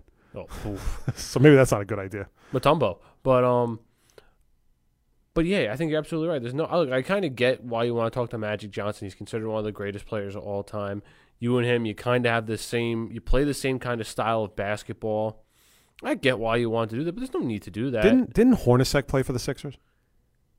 Yes. No, maybe. I get the feeling that Hornacek played for. Didn't Sean Bradley play for the Sixers? He got drafted by the Sixers, didn't he? Sean Bradley, I believe he did. I don't think he got drafted by the Mavericks. Let's see what Jeff Hornacek played. I feel like Jeff Hornacek did play for them. He did for 2 years, 3 years. Johnny Dawkins, Hersey Hawkins. I mean, man, I could go on and on. Sean Bradley. I mean, you want to go to some Philadelphia, former Philadelphia players. Those are the guys you go to.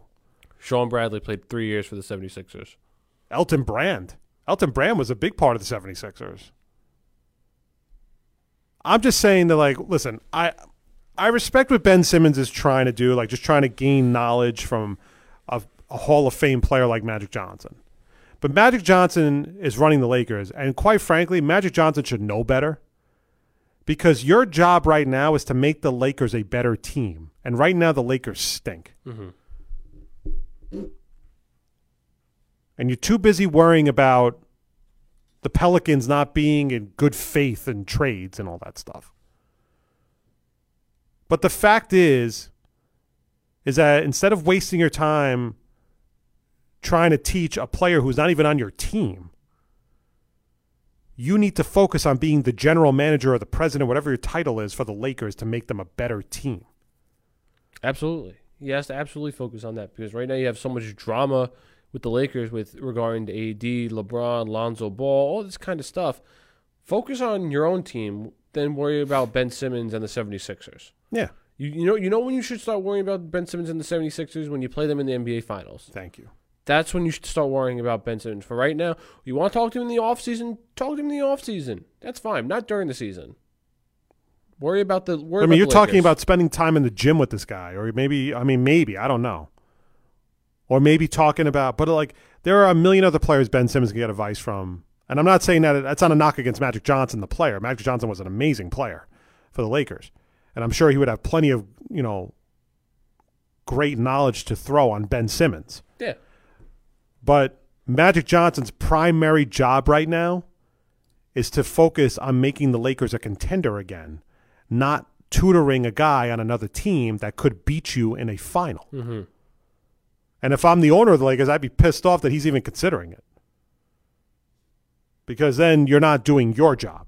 I'm paying you to be the general manager. I'm not paying you to be a tutor to Ben Simmons. Number 3, Bryce Harper is reportedly not willing to take a short-term deal and is still seeking a $300 million contract. Best of luck with that. The Giants are the latest team to show interest in Bryce Harper, which actually would be a good signing for the Giants if they really wanted to. I think it'd be a great signing. They need an And it gets them out of the NL East, too. Oh, yeah. I mean, that's a huge plus if they can get him out of the NL East. I could care less where Bryce Harper signs as long as it's not the Phillies. But even if he was with the Phillies, I ask myself all the time, what makes Bryce Harper so great? You know what? And I think it was either the Monday we started talking about Bryce Harper, and I was really thinking about it. I'm like, you know what? He's really not that consistent of a player. He's injured quite a lot. Like, does he make your team that much better? I mean, look, he's great, but he has up and down years every single year since he won the MVP 4 years ago. And the thing is, I could care less about the ticket sales. I mean, yeah, anybody could go sell tickets. That's fine. But does Bryce Harper make your team that much better? He did not win a thing in Washington. No, he did not. And that team was stacked up and down. I don't even think he made it to an NLCS in Washington. No. Yes. They made it 1 year when the Dodgers went to the series in 2017. They were in the world. The Nationals were in the NLCS? Look that up. 64% sure. 2017. That doesn't help me. That means you're 36% not wrong. The Dodgers won, so it was right there. But I don't think that was an NLCS series, was it? No, it was. I didn't think so. 2017 was the Cubs. Last year was the Brewers. I could have swore they did. But do you see what I mean, though? Yeah. He's never made it to an NLCS, let alone a World Series. No, yeah, you're absolutely right. So can I sit there if I'm the Phillies? Like, if you think about it, that's not a bad argument as to why you don't sign Bryce Harper, right? Because he's never won anything. And the Washington Nationals were a very talented team. You had the rotation. You can argue that Matt Williams was part of the reason why they were so bad. They were like that they didn't win because Matt Williams is a terrible manager. But they had Daniel Murphy, who was raking. Mm-hmm. Not to mention Rendon. Not to mention Zimmerman, who had a career year last year. Or the year before, not in the last. Last year wasn't really that great. You had Wilson Ramos. Trey Turner, Wilson Ramos. What's the kid that they have also? Defoe? Is that his name? Oh, Soto? Was that his name? I can't remember. There is a Defoe, but he stinks. All right, then maybe it's Soto then. I stand corrected.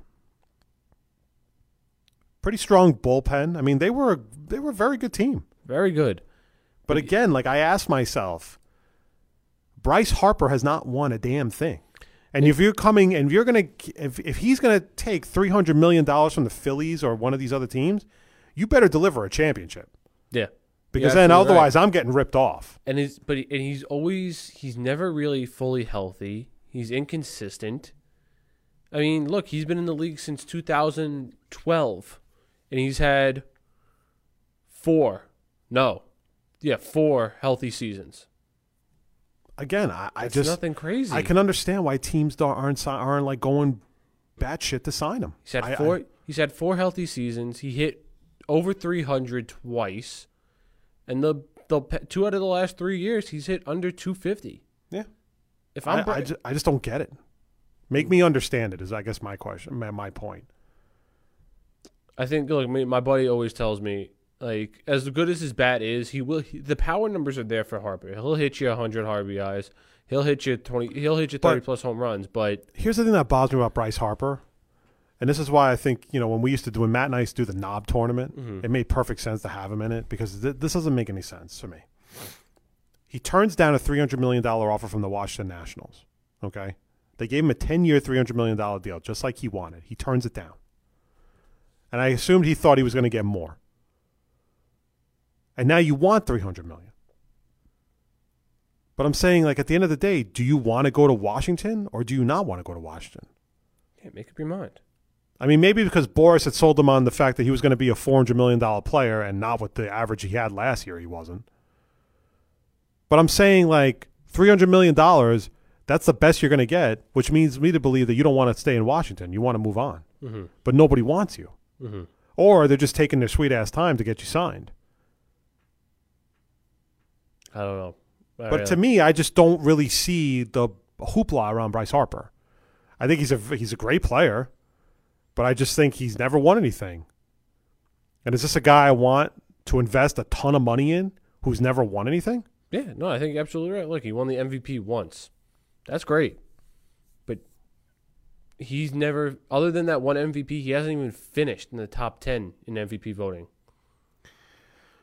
Number 4 kind of is like kind of in a continuation of number 3. Okay. Justin Verlander and Chris Sale ripped Major League Baseball for the free agent offseason, where players such as Harper Machado and Craig Kimbrell remain unsigned. Sale said that teams are basically more interested in collecting checks than competing.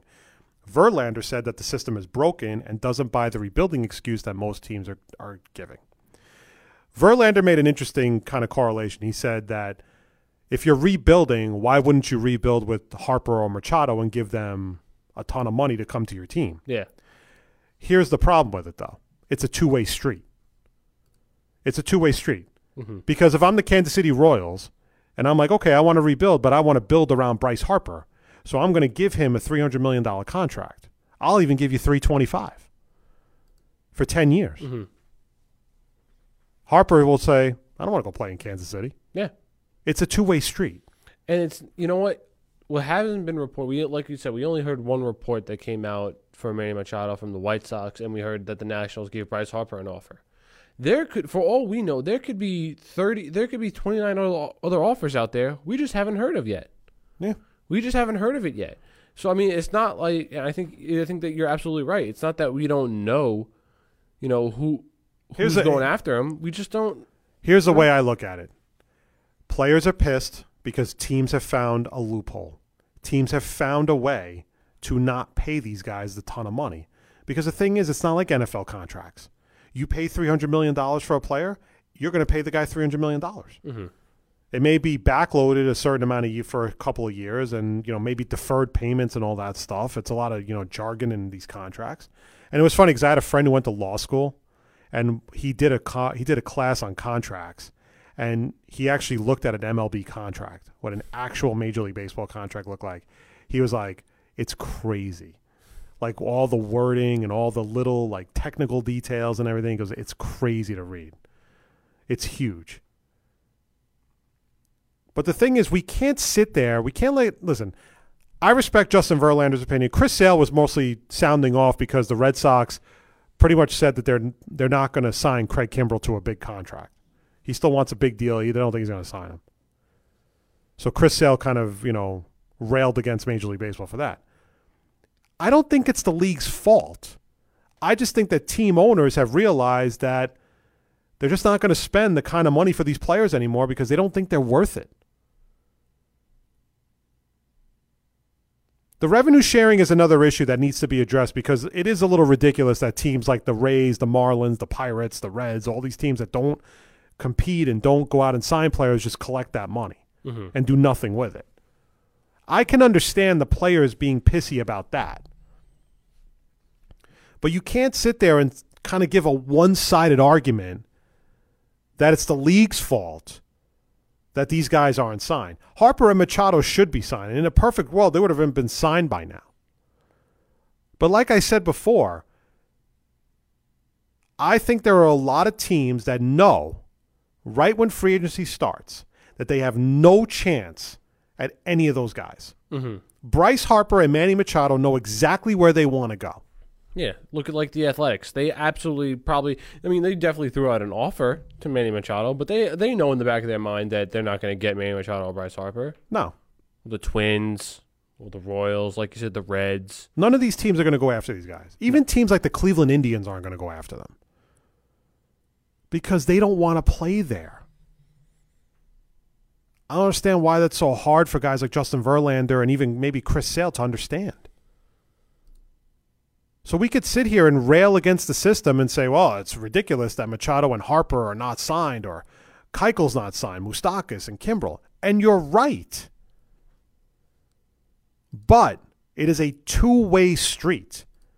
Because if I'm the owner of the San Diego Padres and I've made an offer to Bryce Harper and I said, we want you here, here's what we're prepared to offer you. I'm going to offer you a 10-year deal for $325 million. I'll go $330. I want you to lead the rebuild of the San Diego Padres. Bryce Harper is going to sit there and go, Padres? Absolutely. And it's not because of the city. The city's a beautiful city because a lot of players that go and live there don't want to leave because it's one of those beautiful cities in all of America. But it's just the fact of Harper being in a Padres uniform. Being a San Diego Padre does not, for marketing purposes, is not the greatest move for a guy like Bryce Harper, a 26-year-old player in his prime that hasn't won anything. So he's not going to go there. Just like Manny Machado is not going to go to the Chicago White Sox. And Bryce Harper is probably not going to go to the Philadelphia Phillies. And then, of course, when you take teams like the Yankees and the Dodgers and the Red Sox who have no interest in spending that kind of money, Bryce Harper's screwed. Mm-hmm. Because where's he going to go? Yeah, and then it goes to those second-rate teams that's like, well, I guess I got to go to San Diego. Well, I guess I got to go to San Francisco. Like Eric Hosmer, to me, settled for San Diego. I don't think he ever wanted to go there. Yeah. I think they were the only team that were going to offer him the kind of money he wanted, so he took the money. And I'm not blaming Eric Hosmer for doing that. I'd do the same thing if I was Eric Hosmer. Yeah. But there's no way that Eric Hosmer sat there and said, man, I really want to be a Padre. There's no way. I think, the same thing goes for Mike Moustakas last year. Look, Mike Moustakas was great, but I don't think he wanted to go to the Milwaukee. He was, before last year, Milwaukee was an team. Mm-hmm. And it turned out that Milwaukee is looking like the well, now place they're to a be legit now. contender. Yeah, exactly. But I like you said about Hosmer, I don't think Moustakas was all too happy about. So I think he settled for Milwaukee, and it just happened to turn out that they were a stud team. So, like I said, I understand Verlander's argument. I understand Sale's argument, but this can't be fixed. There's no way to fix this. Teams have figured it out, and the players are pissed because the players are not going to get the contracts they feel they deserve. Where the owners are like, well, we're just not in that. We're in that frugal marketplace. Mm-hmm. It's almost like an MLB recession, if you think about it, right? Because guys aren't. The top two free agents on the market are still available. You can even argue the top three if you throw Keuchel in there. Top four with Kimbrel. Thank you. And think about how long it took A.J. Pollock to sign. Yeah. We're in the middle of an MLB recession. This is a recession, a league recession.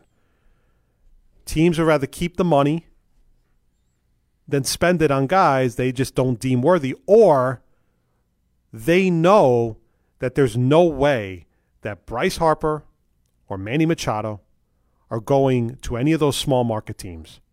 Doesn't matter what they offer.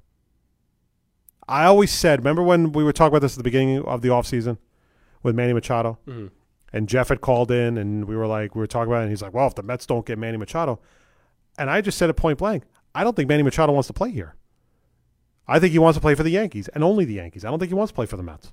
Okay, and people like to say, oh, the Mets and Yankees, it's the same market. It is not the same market. No. It is not the same market. The Yankees are the dominant team in New York. Everybody knows that. This is nothing new. If a player has a choice between going to the Yankees and going to the Mets, they're going to the Yankees. Mm-hmm. Okay? It's nothing disrespectful against the Mets. It's just players view the Mets as a small market New York team. When in reality, they're not, but that's how they view them as. But in reality, they've kind of been. Mm-hmm. When under Alderson, because he didn't like to spend money on anything. Yeah. Only this year with Brody, they now have the 7th highest payroll in the league. Yeah. So you can't really sit there and say they're not spending money when they have the 7th highest payroll in the league. And yes, compared to the other teams, I get that part, but it's still the fact is, if the Mets were 15th in payroll, then I could understand Met fans being pissed off. Mm-hmm. They're 7th. And this is what we're dealing with, folks. It's a league recession because none of the owners want to sign these guys. Or if they do, it's going to be a very team-friendly deal. But the longer this drags out, because this is worse than last year. Yeah, this is absolutely worse. I mean, look, not saying, Eric Hosmer and Mike Moustakas aren't big names. They are, but they're not on the same level as Harper and Machado. And they're holding out longer than these guys are. Mm-hmm. It's crazy. It really is. And like I said, I think if Machado wanted to go to Philadelphia, he would have signed by now. I think if Harper wanted to go to Philadelphia, he would have signed by now. I don't think they want to go to Philadelphia, man. I really don't. Yeah. No, I think you're absolutely right. And the other teams just aren't good enough. And I think if they do go to Philadelphia, one of these teams, they're going to be settling for these teams. Yeah. I don't think, and when players like that settle, I think that creates too much drama around the team. And by the way, I think Kapler's getting fired soon. He keeps getting into trouble. It's like these weird stories that keep coming out. He seems really shady. Some story about like he didn't report a domestic violence incident or something like that, like from a year ago. Then the incident with there was another incident earlier in the season. I think Kapler is he seems like a very shady character. But look, they'll get signed eventually, but it's going to be on the other team's terms. And I think that Bryce Harper and Manny Machado and the union can bitch and moan all about they want about it. It ain't going to do a damn thing. Yeah, I think the owners are going to be like, if we want to sign him, we'll sign him. But at the end of the day, like if I was a Cincinnati Reds owner, I'd say, okay, let's call it like it is. If I offered Bryce Harper $330 million to come to Cincinnati, you think he's coming to Cincinnati? No. That's what I'd ask Scott Boras right to his face. And I guarantee you the answer will be no. He would take that offer and use it as leverage against the Yankees or the Dodgers to try to get it up to like 350 or 400. And that's a fact. Finally, number 5, Kirk Cousins asked Vikings fans in a tweet what they would prefer he give away. And the choices were a signed jersey, a signed football, a signed mini helmet, or other. Other. Now, you could imagine Vikings fans choosing other and then writing in what they thought he should give away. Would you like to hear some of the responses? Yes.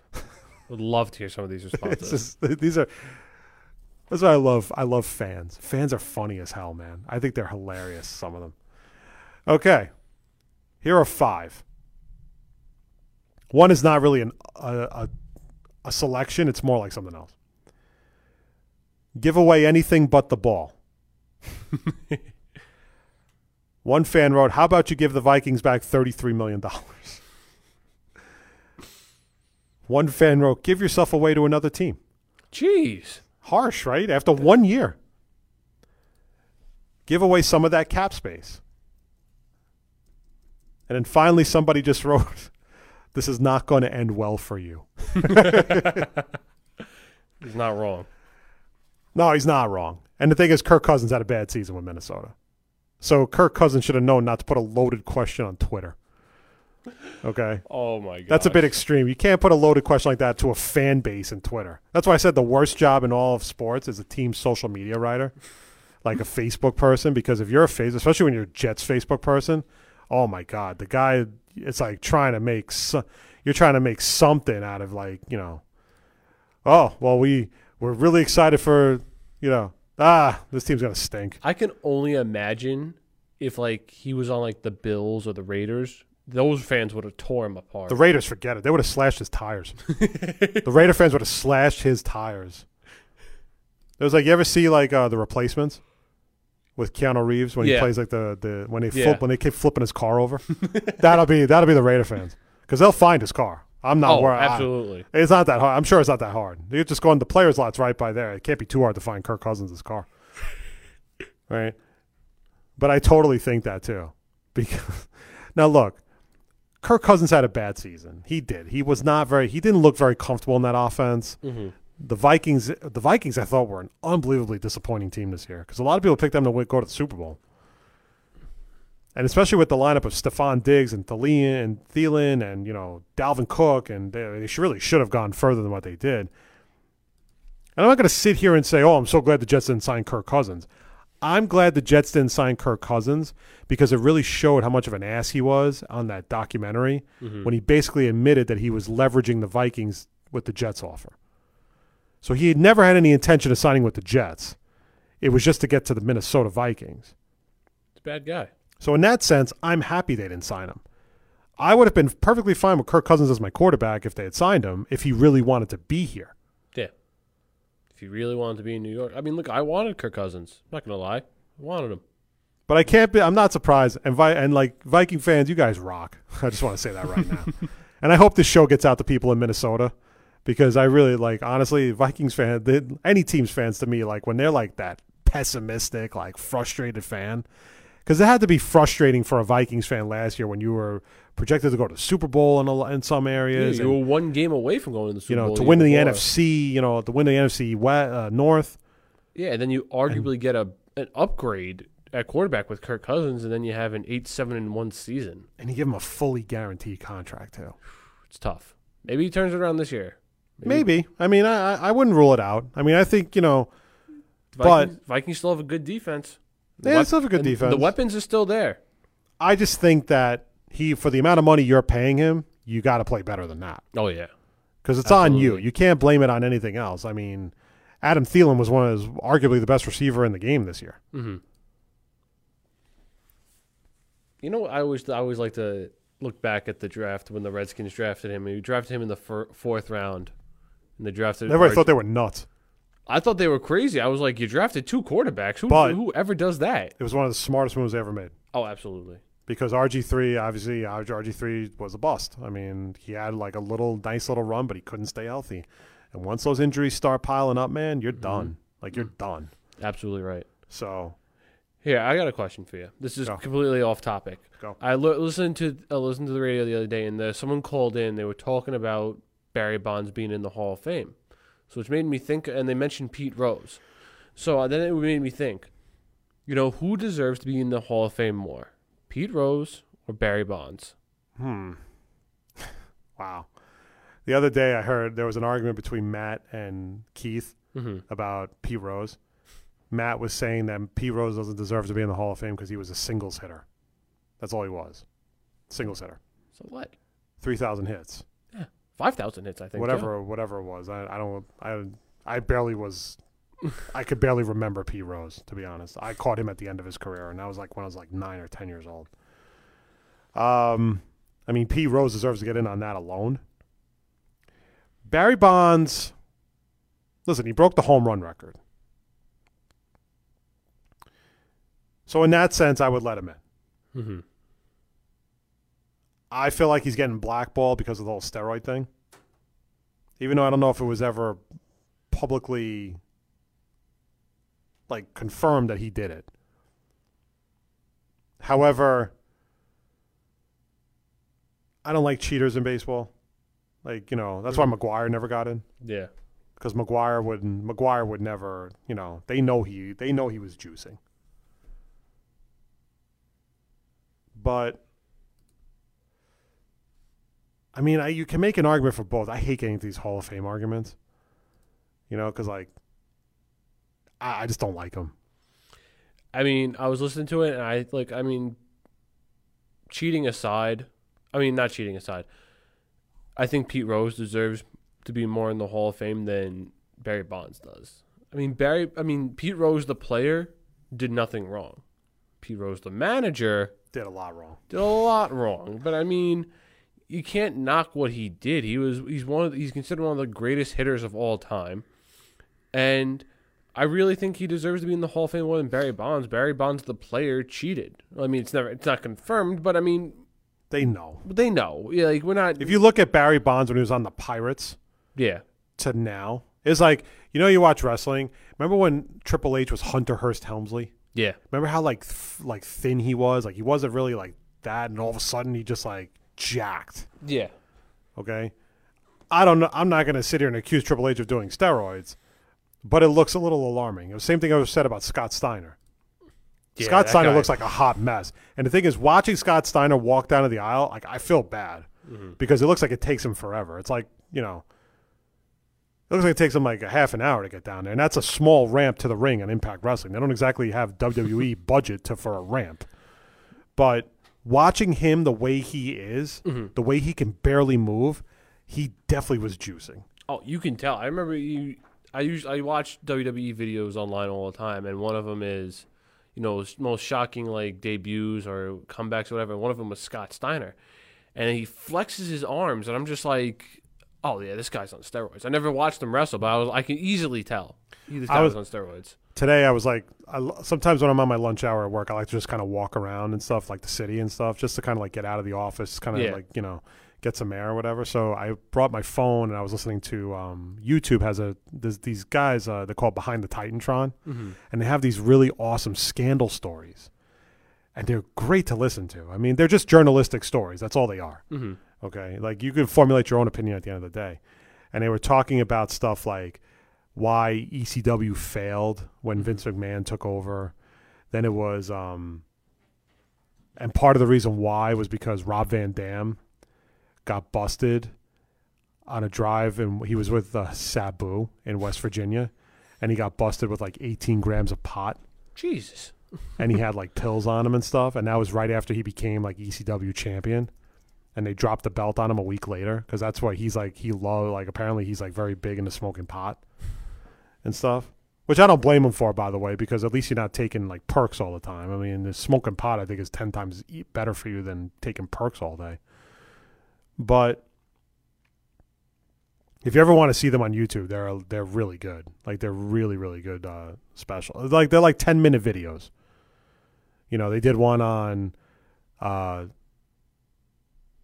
there was one about, it was like a plane ride home for like WWE guys. It was like the last day of like a really long tour, and Vince McMahon chartered a flight, and all the wrestlers got completely drunk on the flight, like just beyond intoxicated, that they were all hitting on the waitress, like with the stewardess, and telling them like, yeah, when all's said and done, you're going to be having sex with me tonight and all that stuff. Each one was taking turns doing it. And then at one point, like Kurt Hennig, like Mr. Perfect, and Brock Lesnar got into like a wrestling match on the flight, and they hit the door so hard they almost knocked it off while they were 30,000 feet in the air. Because it turned into like what started as like a BS like little like grappling thing turned into like a full blown wrestling match on the flight. It's like they're really good. Like if you definitely get a chance, listen to them. They're funny as hell. Speaking of wrestling, did you hear the Sandman made a wrestling appearance? I think it was yesterday. Where at? Tommy Dreamer is doing Major League Wrestling. That's the Hart Foundation's league. They do shows in Queens. They do shows in Flushing. They did. Yeah, they had a show last night, and it was promoted that Tommy Dreamer had a mystery partner who comes out, Sandman. How's he looking these days? He's looking like the Sandman. Literally looking like hasn't skipped a beat. Looked like he did 15 years ago. It's crazy. I saw the video. I saw the pictures. I'm like, this guy literally has not aged. He looks the same as he did 15 years ago.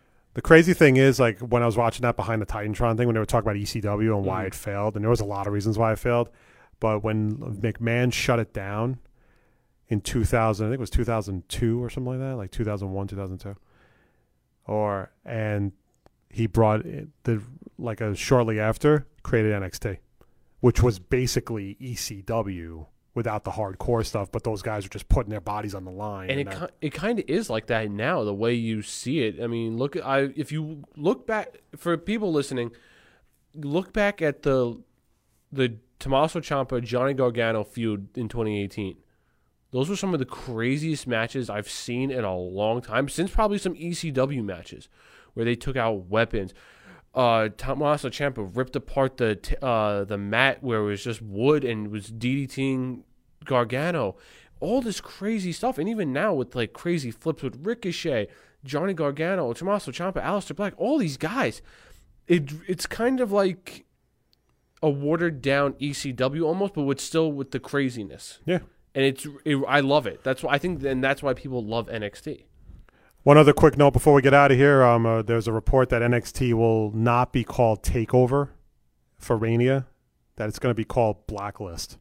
Ooh. NXT Blacklist. Okay. Keith just sent me that message on Facebook. Did I tell you I'm going to you TakeOver? did. Okay. Yeah, you did. I can't wait for that. All right, no stalking Jessamine Duke and Marina Shafir, all right? I'm fine. I need you here. So it's like, you know. I'm fine with Never forget your obligations, okay? Your obligations to this show, not to Ronda. Look, I'm fine with not going after Jessamine Duke and Maria Shafir because, first of all, Jessamine Duke dates Shayna Baszler. Oh, really? Yeah, they date. And Maria Shafir is... Not that I knew that. Like, I didn't think... Like, not that Shayna Baszler came out and said, like, I'm a lesbian. But I had a feeling. There was something like, you know, because she's such like a... I mean, she's an incredible mixed martial artist. I mean, just like the chokeholds alone, I mean, that woman is scary. That girl could beat up guys. Oh, yeah. Okay. And I didn't know that Jessamine Duke was then her were a couple. Yeah, the only other person I heard that was gay in WWE was Sonya Deville. She's the only one who's out, who's Yeah. officially out. But I mean, like, if you follow, I mean, I don't think like, you know, it's been reported that like they date or whatever on NXT, but like if you follow them on social media, you know. Mm-hmm. And Maria Shafir is married to Roderick Strong. Really? That's interesting. They have 2 kids together, I believe. Wow. Yeah, they're married. That's got to be tough on the road though for them, unless they live in Florida where they tape NXT. Well, yeah. So I mean, yeah, it would make sense because they don't have to go anywhere, and the only times they would have to go anywhere is when it's a takeover. So every 4 months. Right. It's not that bad then, I guess. But that's not confirmed yet, but apparently the rumor is it's going to be called NXT Blacklist because they've done so many NXT TakeOver Brooklyns that I think it's going to be called NXT TakeOver Blacklist. What I heard is it's going to be called NXT TakeOver New York. It's not going to be called Brooklyn. It's just going to be called New York. Maybe. We'll see.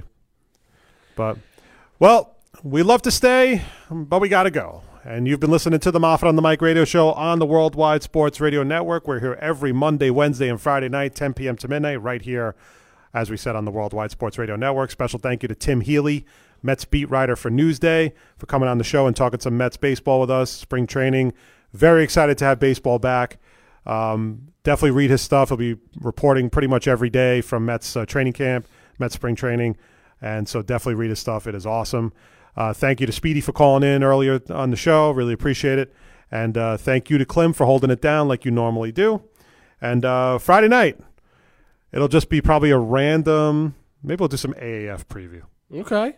I'm down for AAF stuff. I have no idea.